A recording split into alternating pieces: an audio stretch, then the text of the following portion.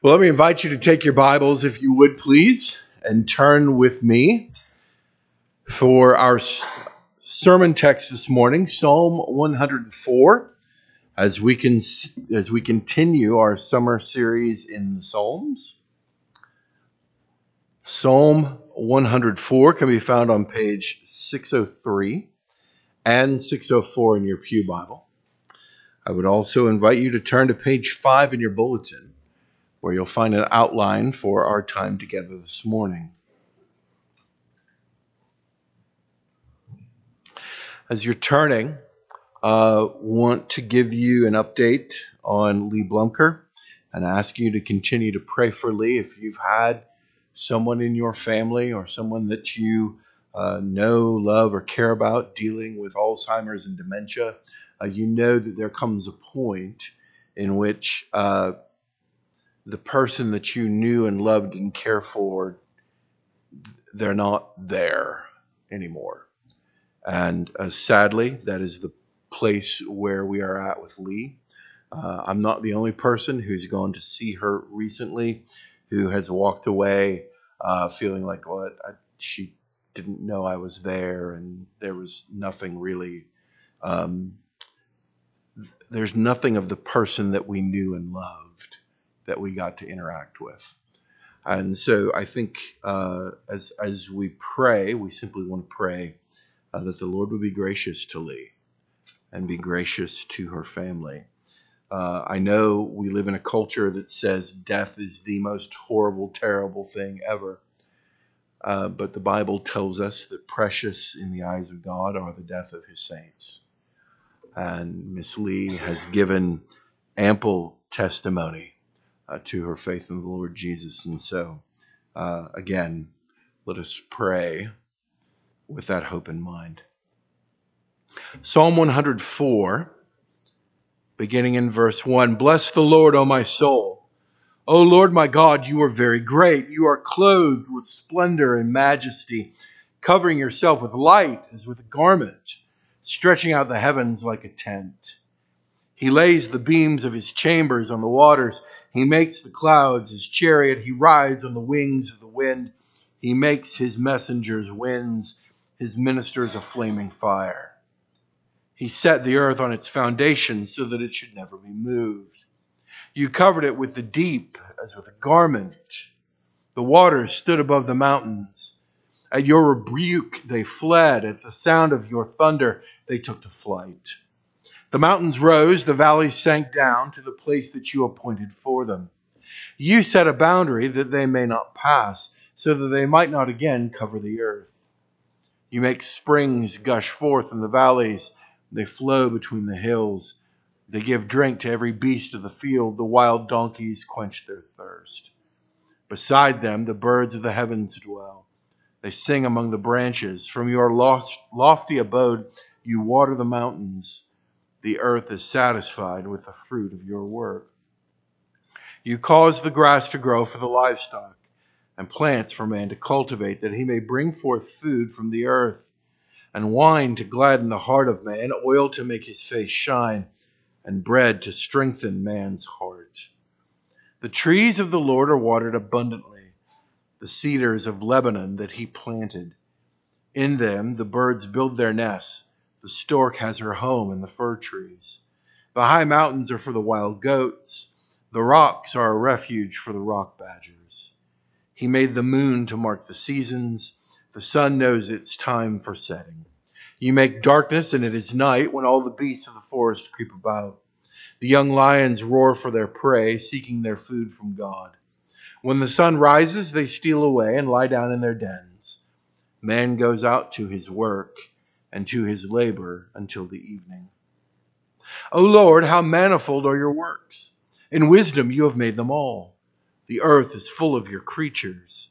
Here is the sea, great and wide, which teems with creatures innumerable, living things both small and great. There go the ships and Leviathan, which you formed to play in it. These all look to you to give them their food in due season. When you give it to them, they gather it up. And when you open your hand, they are filled with good things. When you hide your face, they are dismayed. When you take away their breath, they die and return to their dust. When you send forth your Spirit, they are created, and you renew the face of the ground. May the glory of the Lord endure forever. May the Lord rejoice in his works, who looks on the earth and it trembles, who touches the mountains and they smoke. I will sing to the Lord as long as I live. I will sing praise to my God while I have being. May my meditation be pleasing to him, for I rejoice in the Lord. Let sinners be consumed from the earth, and let the wicked be no more. Bless the Lord, O my soul. Praise the Lord. May God add his blessing to the reading of his word. Let's pray together this morning. Father, now we pause for these few moments to give attention to your word. We pray that you would bless it. Father, we pray particularly this morning for Lee Blumker. We pray for her family. Lord, we ask that you would be gracious to them. Father, we know your goodness. We're going to see it this morning in this text. And Lord, we would very much like to be able to see your goodness as it relates to Lee and her family. We pray these things now in Jesus' name. Amen. Bless the Lord, O my soul. But why? Why does the psalmist give us this command when there are indeed times and seasons and events in which we are tempted to think that God is not worthy of blessing? When our circumstances are such, or probably rather there's something going on in the life of someone that we love, that has us questioning God, not blessing God. Last week, Les helpfully reminded us that although Psalm 103 was written by David, it's found a home among what scholars call the post-exilic Psalms. In other words, these are the Psalms used by the people of God as they were living in captivity, far away from Israel in either Assyria or Babylon. These are the songs and prayers of our Old Testament heroes, Daniel, Esther, Shadrach, Meshach, and Abednego. So, even when your circumstances are not what you would wish them to be, and even when you're living a life in captivity, the psalmist tells us to bless the Lord. But again, why? Or we might wonder, how are we supposed to be able to bless the Lord when our circumstances urge us to question the Lord? Well, on page 5 in the bulletin, as we've said, there's an outline for our time together. You see there the big idea. Here's the big idea for this morning. We need to respond rightly to the Creator. We need to respond rightly to the Creator. 3 points we want to make this morning. The first one is this. Let's see the top and the tail. Let's see the top and the tail. The psalmist brackets this psalm with a command. And it is a command. Bless the Lord, O my soul. He begins verse 1 with that command, and then he ends the psalm in the same way. Bless the Lord, O my soul. And this inclusio, or this top and tail, frames the rest of the psalm. And so we know that whatever is going to come between these two commands is the explanation. The psalmist is going to explain to us why it is that God is worthy of blessing. Why it is that even when our circumstances are not what we would like them to be, God is nonetheless to be blessed. Now, we need to stop here for just a moment. Let's just hit pause and recognize that there's a difference between saying, bless the Lord, O my soul, and crying out for the Lord to bless us. We're very good at the latter. We're not so good at the former. We all know what it means when our circumstances are overwhelming or when things are going on in the lives of people that we love and care about. We know what it's like to cry out to the Lord on their behalf, to ask God to bless them in particular ways. And to be clear, there's nothing wrong with that. The Bible tells us that God gives good gifts to his children. In fact, Jesus reminds us, if we who are sinful know how to give good gifts to our children, how much more than our Heavenly Father? But let's understand that God's blessings usually are focused upon our circumstances. And the psalmist is reminding us here that the blessing of God means that we are ascribing blessing and praise and honor to one who transcends our circumstances. Friends, your circumstances will change. My circumstances will change. God never changes. And the truth of Psalm 104, as we're given the reason why we are to bless the Lord, that has been true from the beginning of time, and it will be true through time immemorial. My circumstances change. Your circumstances change. God does not change. And so the psalmist calls on us to bless him. But again, why? Why are we to bless the Lord when things are going on in our lives that would cause us not to bless him, but to question him? Some days even to wrestle with the desire to curse God. Why is it then that we are to bless him? Well, the psalmist in verses 2 to 32 is following a pattern.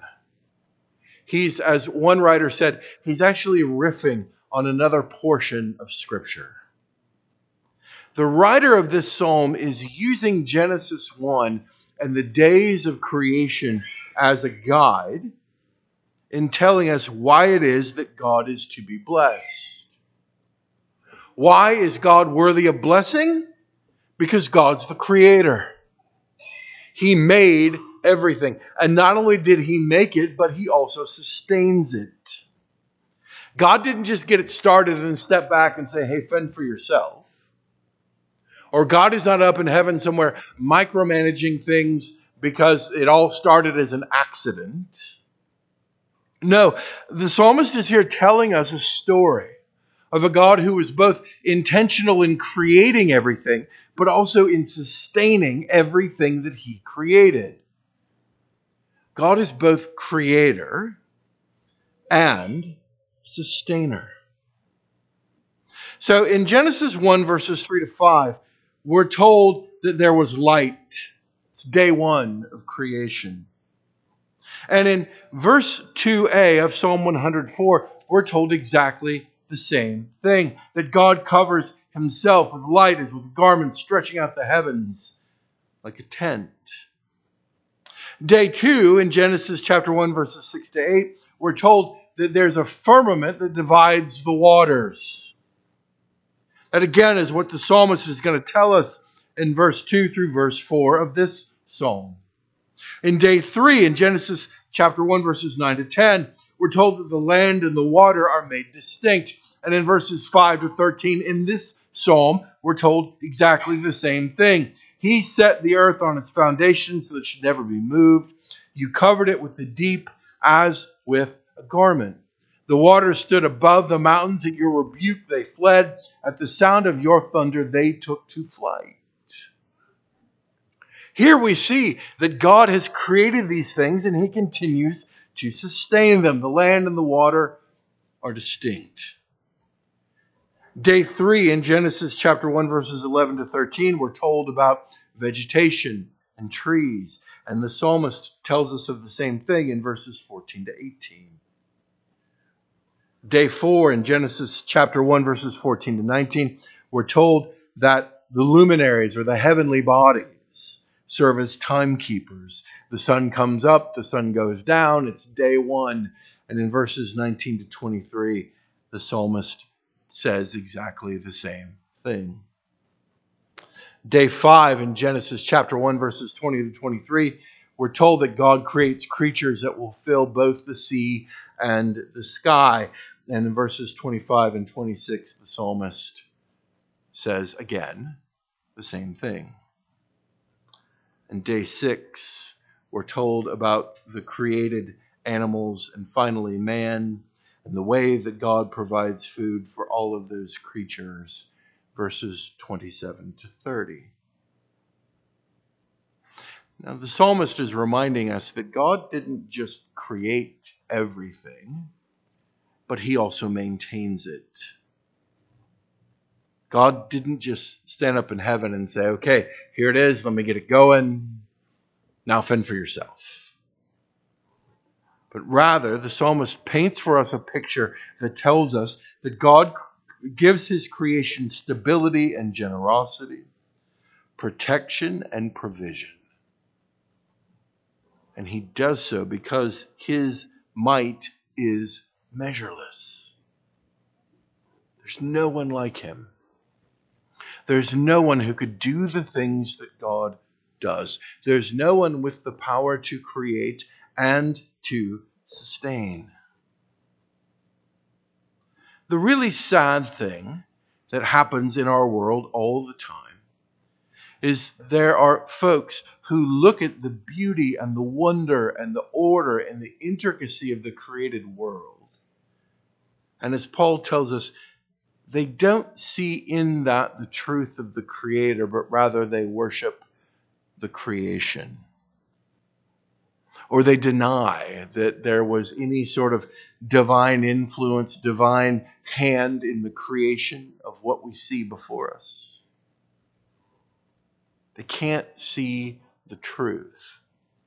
As Paul says, that creation is very plainly and clearly telling them. And so please know, if you're here this morning and you're not a Christian, I want you to think about something, and this is going to sound harsh. I don't mean it to be, but I'm trying to communicate what the Bible says is actually true. If you're here this morning and you're not a Christian, then you're robbing God of what is rightly his when you worship something other than him as creator.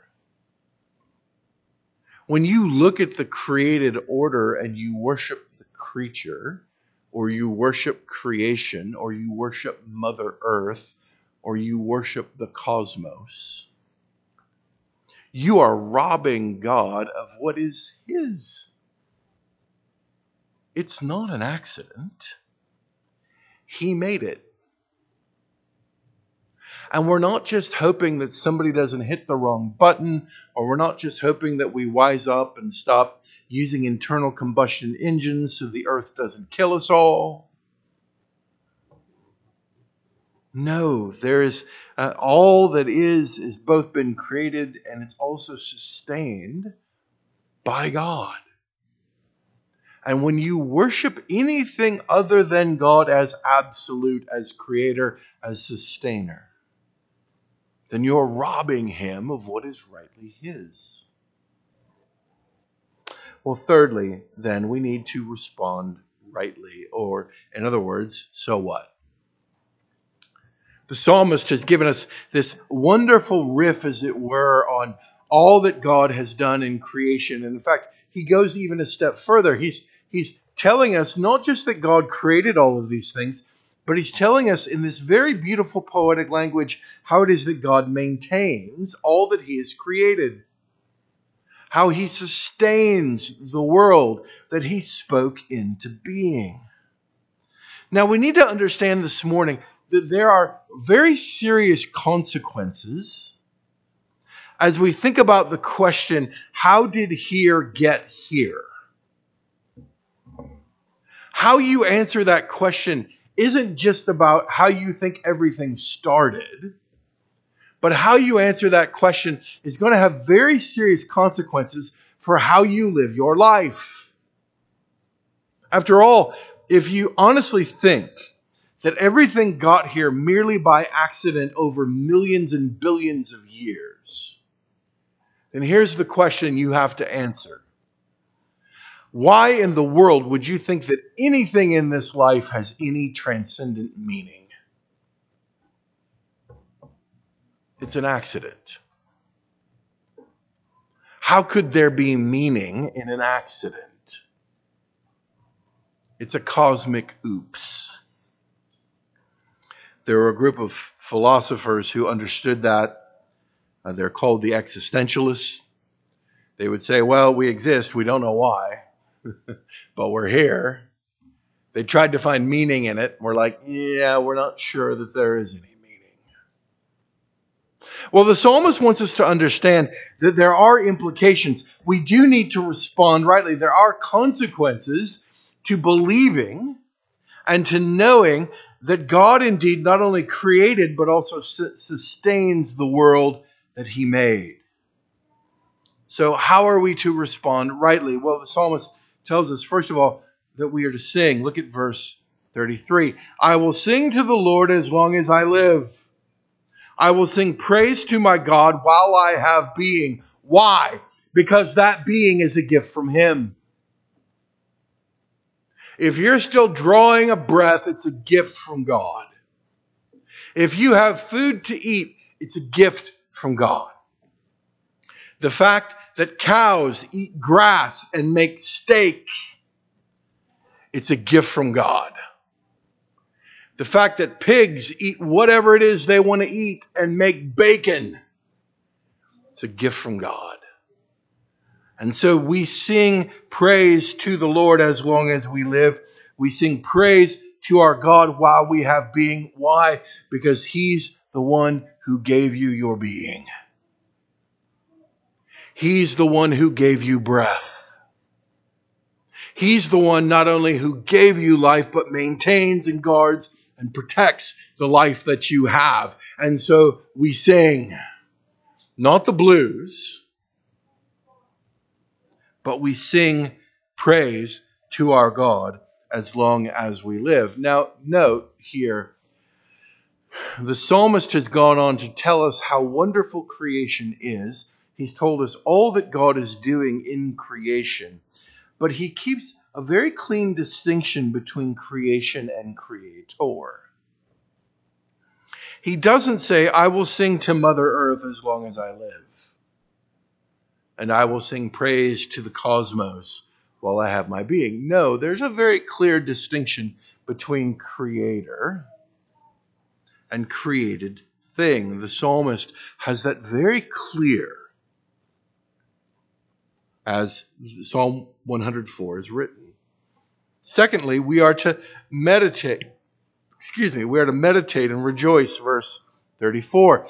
May my meditation be pleasing to him, for I rejoice in the Lord. Now, meditation means that we stop and we mull something over in our mind. And we do it for longer than the minute and 18 seconds that now constitutes our attention span as Americans, thanks to the wonderful thing we carry around in our pocket all the time. Meditation means that we stop and we ponder and we consider and we roll it around in our minds. What does it mean exactly when the Bible says that God gave wine to gladden the heart of man, and oil to make his face shine, and bread to strengthen man's heart? What is it talking about? Do we understand that all of those things are God's good gifts? That he uses them to speak of his love and his care and his concern for that which he has created. See, the glories of creation reveal the glory of the Creator. And the more we ponder that, the more we are able to do what the psalmist commands us to do at both the beginning and the end. Bless the Lord, O my soul. Thirdly, though, the third way in which we're to respond is we need to understand that response, that singing and that rejoicing, that praise, is to be given exclusively to Yahweh. It is a really interesting ending, isn't it? It's one of these things is not like the other. We get to verse 35 and we're talking about how we're rejoicing in the Lord. And suddenly in verse 35 we read this: let sinners be consumed from the earth and let the wicked be no more. And it's like, wow, dude, wait a minute. Like I was singing Rocky Mountain High, Colorado, and all of a sudden you throw in let the bodies hit the floor. Like I can't go from John Denver to Five Finger Death Punch. I can't do it. Why is this happening? Well, I love the way that one commentator put it. He said, and I quote Derek Kidner, the late Derek Kidner says, "Creation is not merely a choir loft; it is also a battlefield." Creation is not merely a choir loft. It is also a battlefield. As long as evil exists, the petition of verse 31 is not finally realized. May the glory of the Lord endure forever. May the Lord rejoice in his works. Can the Lord rejoice in the evildoer? No. Can the Lord rejoice in the wicked? No, he can't. And so as long as this evil exists,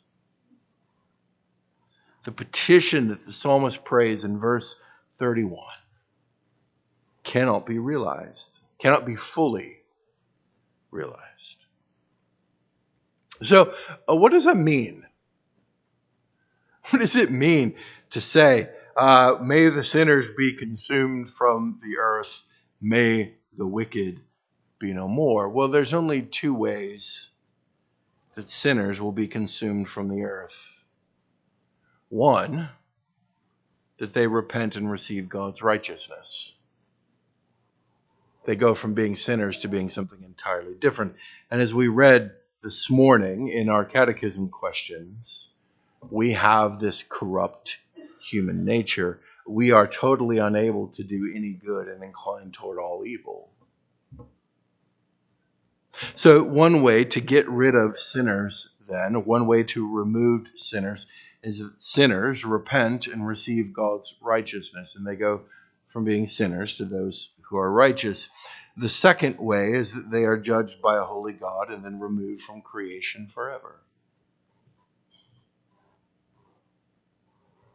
This is a psalm that points us to the gospel. This is a psalm that points us to what God is doing, has done, and will do through the Lord Jesus Christ. And that shouldn't surprise us. After all, this is a creation psalm. And we know in Genesis chapter 1 that God the Father and God the Spirit are their creation. And then in John chapter 1, we learn that the Lord Jesus Christ was actually the divine word that God spoke as all things were being created.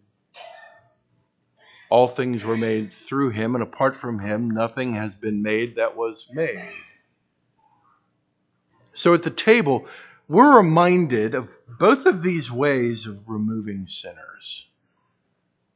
We're reminded that it's only through the broken body and shed blood of the Lord Jesus Christ that those who are guilty can be declared not guilty.